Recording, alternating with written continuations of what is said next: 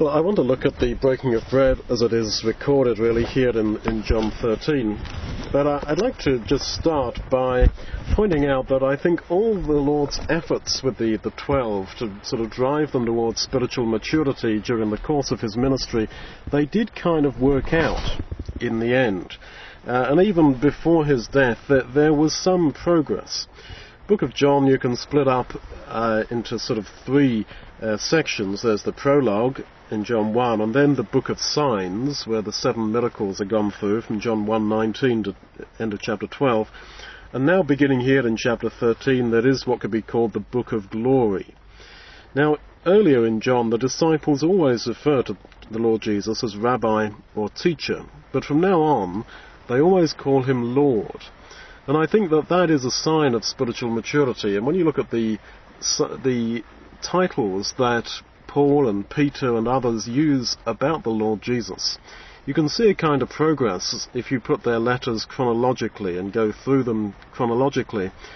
And I think that is how it is also in our own lives, that we come to perceive his greatness over time, his lordship over time.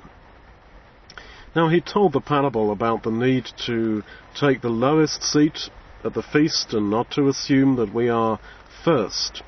And I think that Peter, at least, had learned that lesson, because in this incident of the foot washing that we just read there, beginning of chapter 13, I think you can reason that Peter was actually last, because he'd washed the disciples' feet, and then verse 6, he comes to Simon Peter, and Simon says no. And Jesus pleads with him that, yes, you really have got to have this, or else you have no part with me. And he says in verse 10,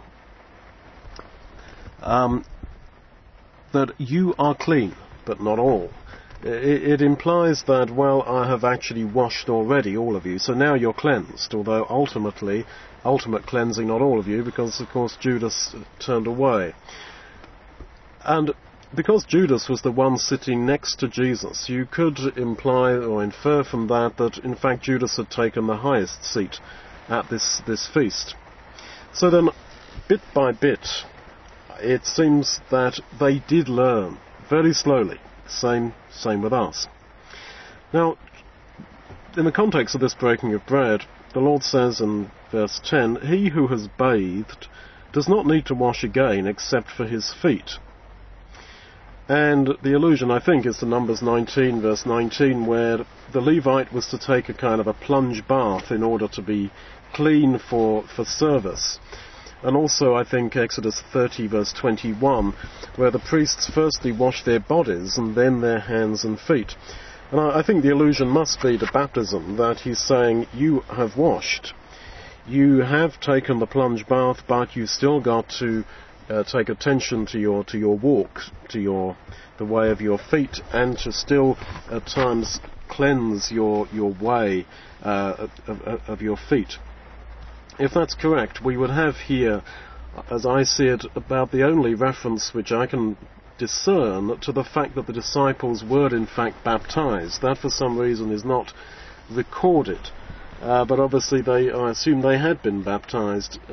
This could be an allusion to that, but we can discuss that afterwards maybe. So then, he's saying that baptism is a one-time event. You don't need to keep on being rebaptized once you've been properly baptized, but you do need to wash your feet. And he's sort of saying that this is in preparation for keeping this Last Supper. And so I think that the breaking of bread, although it is primarily focusing us upon the memory of the Lord Jesus, I think that it does require of us, of course, a self-examination. That flows quite naturally, and a looking at the state of our feet. And, of course, they didn't want the Lord Jesus to wash their feet. And he says, 13 and 14 of chapter 13, if I then, your Lord and Master, have washed your feet, you also ought to wash one another's feet. I think they were calling him Lord and Master, but would not wash one another's feet. And here is a big problem, that we can accept theoretically the lordship of Jesus, and I've pointed out that from chapter 13, verse 1 onwards, they call Jesus Lord, whereas previously they just saw him as their rabbi, their teacher. And yet, if Jesus is really Lord, we are to wash each other's feet. Now, if I were to say to you, do you accept that Jesus is not just Jesus, but Lord and Saviour, the Lord Jesus Christ? I believe you'd all say, sure, absolutely. He's not just Jesus, he is the Lord Jesus. He is Lord and Master. Okay, that is not painless to accept that. That's not just ticking a box. That requires that we therefore take on this business of putting ourselves as servant of all. Now, to show the bottom of one's foot to someone in the Near East was a mark, and it still is, a mark of contempt. And that's why you might have seen on the media in the Middle East to this day, if you want to insult someone, you take off your sandal, expose your foot to them, and maybe throw your sandal at them. And it's very important how you sit. You typically sit on the ground or on a cushion, but it's absolutely crucial that you do not show your bare foot to somebody. I can remember very distinctly a situation with John Stibbs and Liz Ammons and myself in Pakistan, where we were seated on cushions, sitting down on the floor on cushions, and there was this distinct unease in the audience, and I perceived that we were doing something wrong, and that's what we were doing wrong. I had absent-mindedly taken my sandal off because, I don't know, it was hot or something. I don't know why I did it.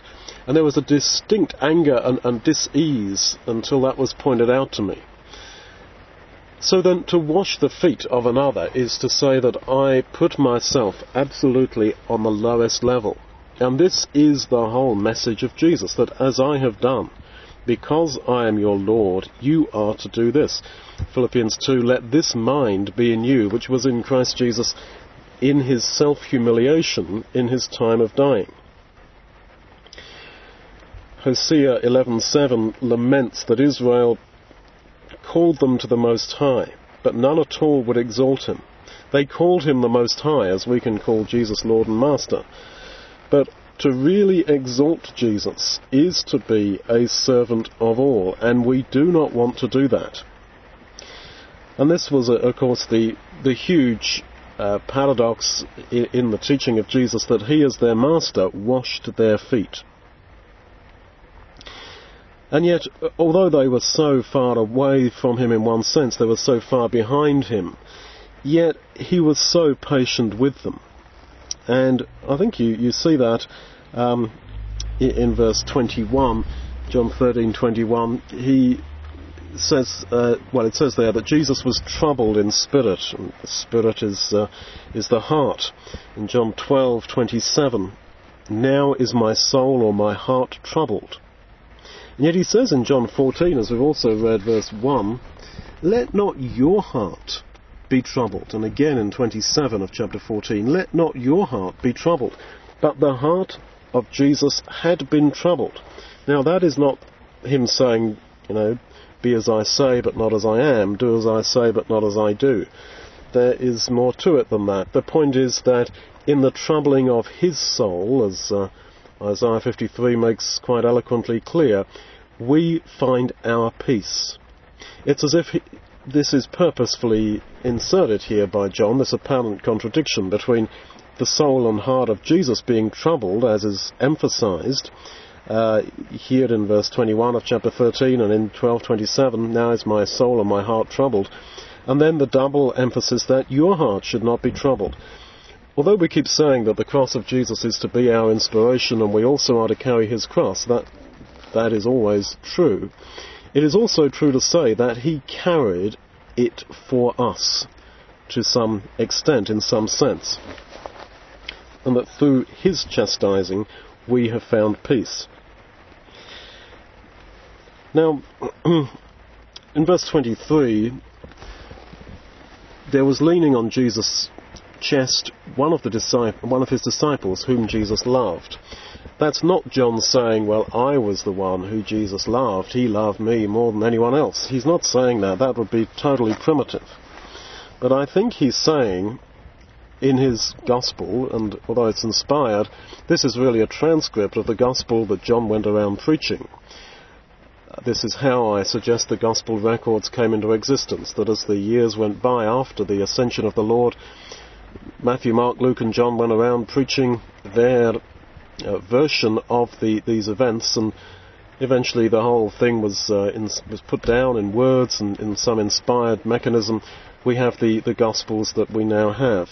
So as John went around preaching, this is what he said: I was really loved by Jesus. He's not saying I was loved more than the others. He's just commenting, Jesus loves me. And, you know, we can sort of mock the simplicity of that.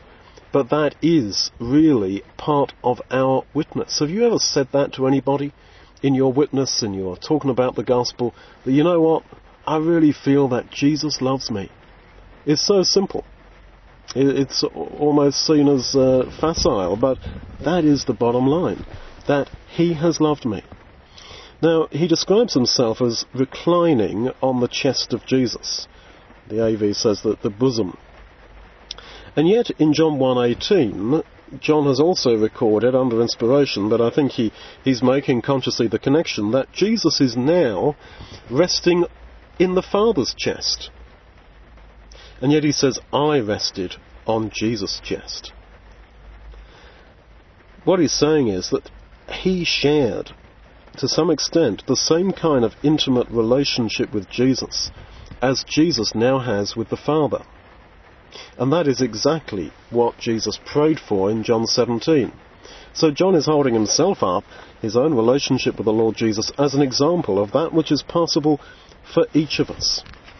That the same kind of relationship between the Son of God and his Father is possible between us right now and Jesus. So then, the breaking of bread, as it was then and as it is now, is really the sign of the Lord's special love for us. Now, Jesus did not want Judas to betray him. That's quite clear. He did not want this to happen.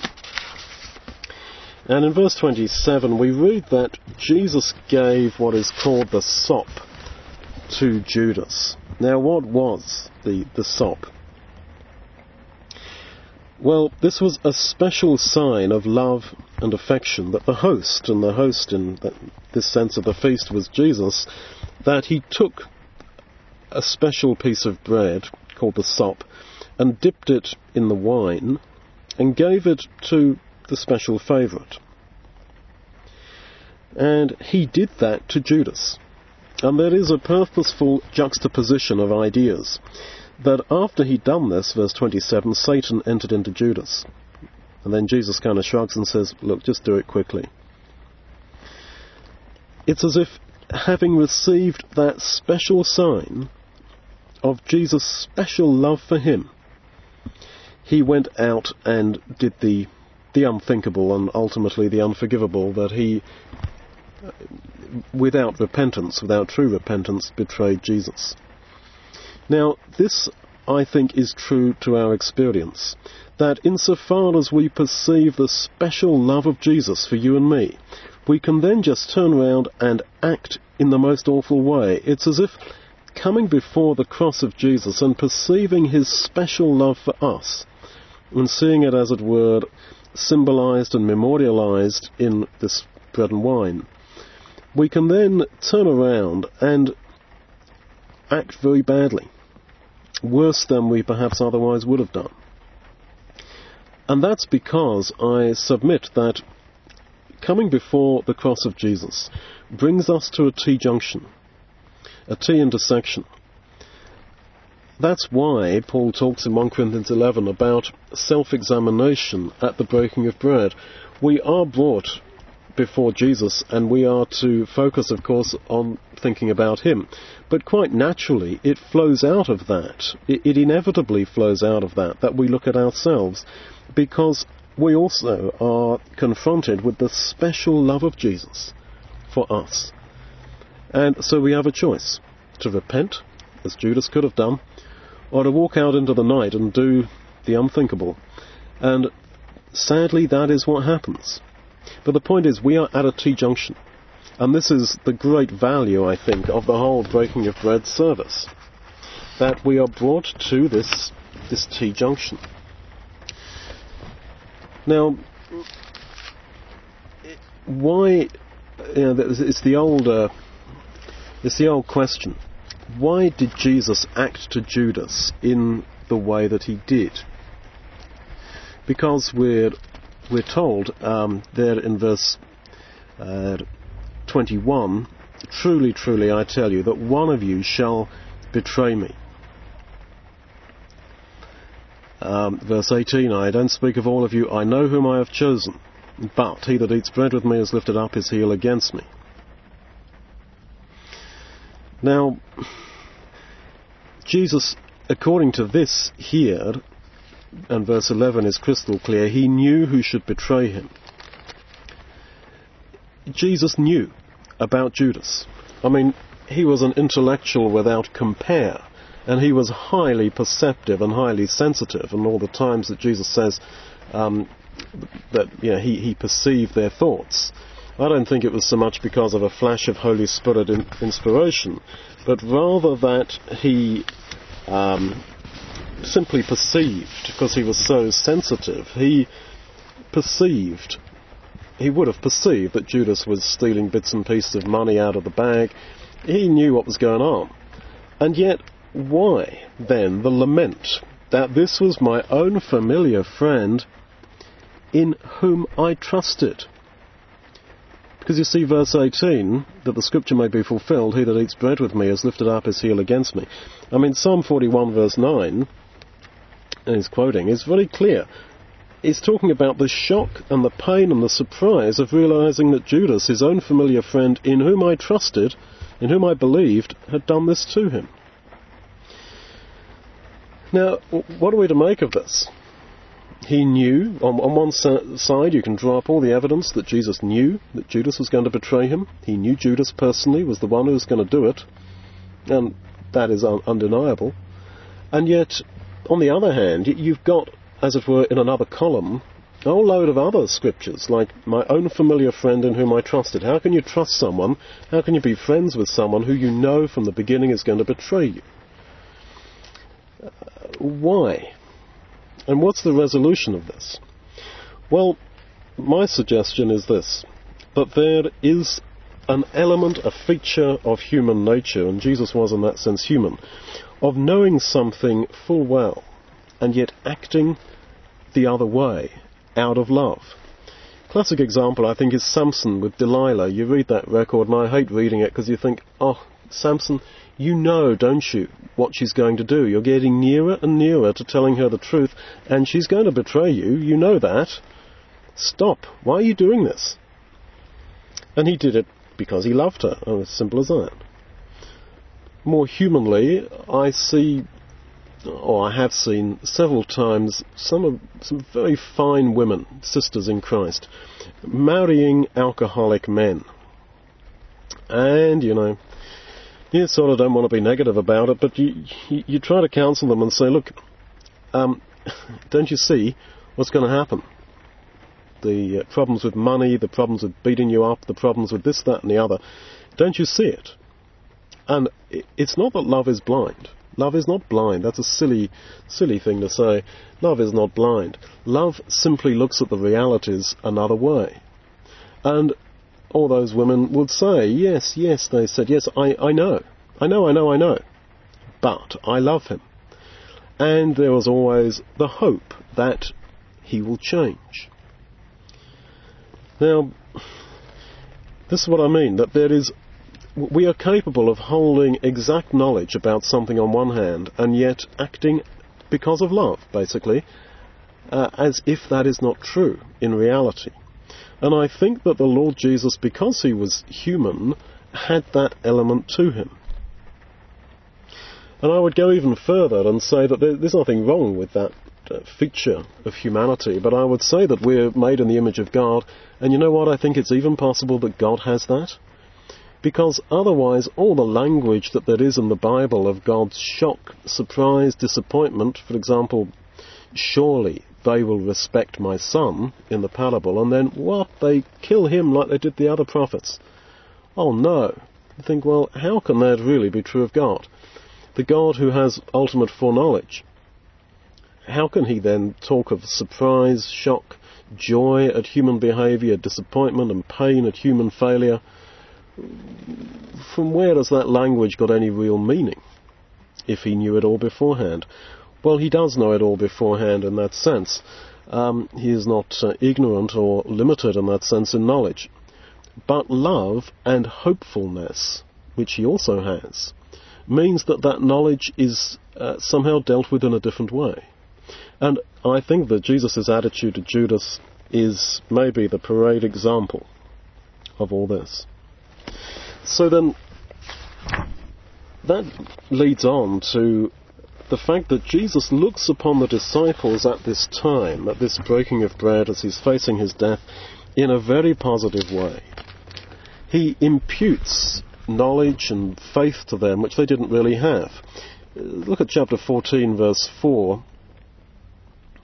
He says, where I go, you know, and the way you know. And Thomas says, but we don't know where you're going, so how can we know the way there? Well, Jesus counted them as if they did. In verse 20, at that day you shall know, in the future. And yet he counted them as if even then you know. He doesn't say in verse 4, whither I go you will know, and the way you will know. He says you do know. That's why Thomas says, but we don't. And then he says in verse 20, in that day you will know. So he counts them as more perceptive and understanding than they really were. He says in verse 17, about the Spirit of truth, the world cannot receive, the Jewish world, as the world often means in John's Gospel, because it doesn't understand or know him, but you know him. Well, they didn't, in that sense. Then in verse 9 of chapter 14, he's more realistic. He said, have I been so long with you, and have you not known me, Philip? You have not known me. And yet, and in verse 7, if you had known me, you would have known my Father. And yet, he's said in verse 4 that where I go you know, and the way you know. Verse 20, but in that day you shall know. In John 17, Jesus 3 times tells God in prayer that his men, his disciples, did know him and his word. Just bearing in mind what we just read in chapter 14, verse 7, if you had known me, like you don't. Verse 7, do you still not know me, Philip? Yet he says in 17, in prayer to his Father, verse 7, they have known. Verse 8, they have known surely that I came out from you. Verse 25 of John 17, the world has not known you, but I have known you, and these have known that you have sent me. And yet they didn't. Now, the Lord Jesus then was very positive about his disciples when he was in prayer to his Father. This is imputed righteousness, and of course he was about to die on the cross, and he knew that they would all forsake him. That same Jesus is the same yesterday, today, and forever. He is interceding for us, as he did in John 17 for the disciples, in this high priestly prayer, mediating for us as if we are perfect, as if we are him, because his love makes us, as it were, part of him. He imputes himself to us. And this is so difficult to believe, but it is true. And how he intercedes for the disciples and how he thinks about them and perceives them now at this time is a real comfort to us as we sit here likewise breaking bread just as they did. So at the end of chapter 13 there is this question, where are you going? And we know where he was going. He was going to the cross. Peter says, why cannot I follow you now? Verse 36, Lord, where are you going? And the answer is he was going to the cross. And so when he says in chapter 14, verses 2 and 3, "In my Father's house is many dwelling places, and I go to prepare a place for you," he wasn't talking about going to heaven. He's talking about going to the cross. Verse 3, "And if I go and prepare a place for you," this is on the cross, "I will come again and receive you to live with me, that where I am, there you may be also." Now, this is an allusion to a custom that there was in Palestinian tradition, that there was the wedding, there was the marriage, and yet the wife came to live with the new husband a certain period later, whilst he prepared the place for her. Now, we can read these words and not perceive that reference, but I believe it was very clearly understood by those who first heard it. Where are you going? Well, the answer to that is, I'm going to the cross. I'm being taken away from you. The bridegroom shall be taken away. Mark 2, verse 20. Same word used in the Septuagint in Isaiah 53, verse 8, that Jesus was taken away in his death on the cross. So then the groom, the husband, was taken away from the wife right after the wedding, whilst he prepared the place for her, and then she came and he received her unto himself, so that where he is, there she might be also. These words in verse 3 are definitely alluding to that.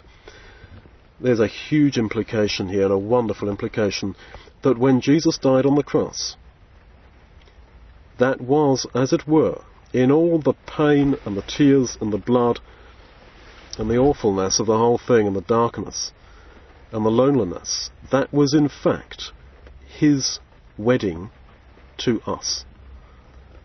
And he went away to prepare a place in God's eternal house where we shall live forever with him. And he has come again in resurrection, and he will, in a physical sense. John is writing here in a very spiritual perspective, that he will come again. We are his. And his death on the cross, which we celebrate in this cup, which is the cup of the covenant, this is the promise, the confirmation of his oaths to us. Now, looking at it from that point of view, seriously beholding him there and understanding that this cup represents the confirmation beyond any strife or argument that his promise that he loves us and has gone to prepare a place for us in God's kingdom, that is so and that is true.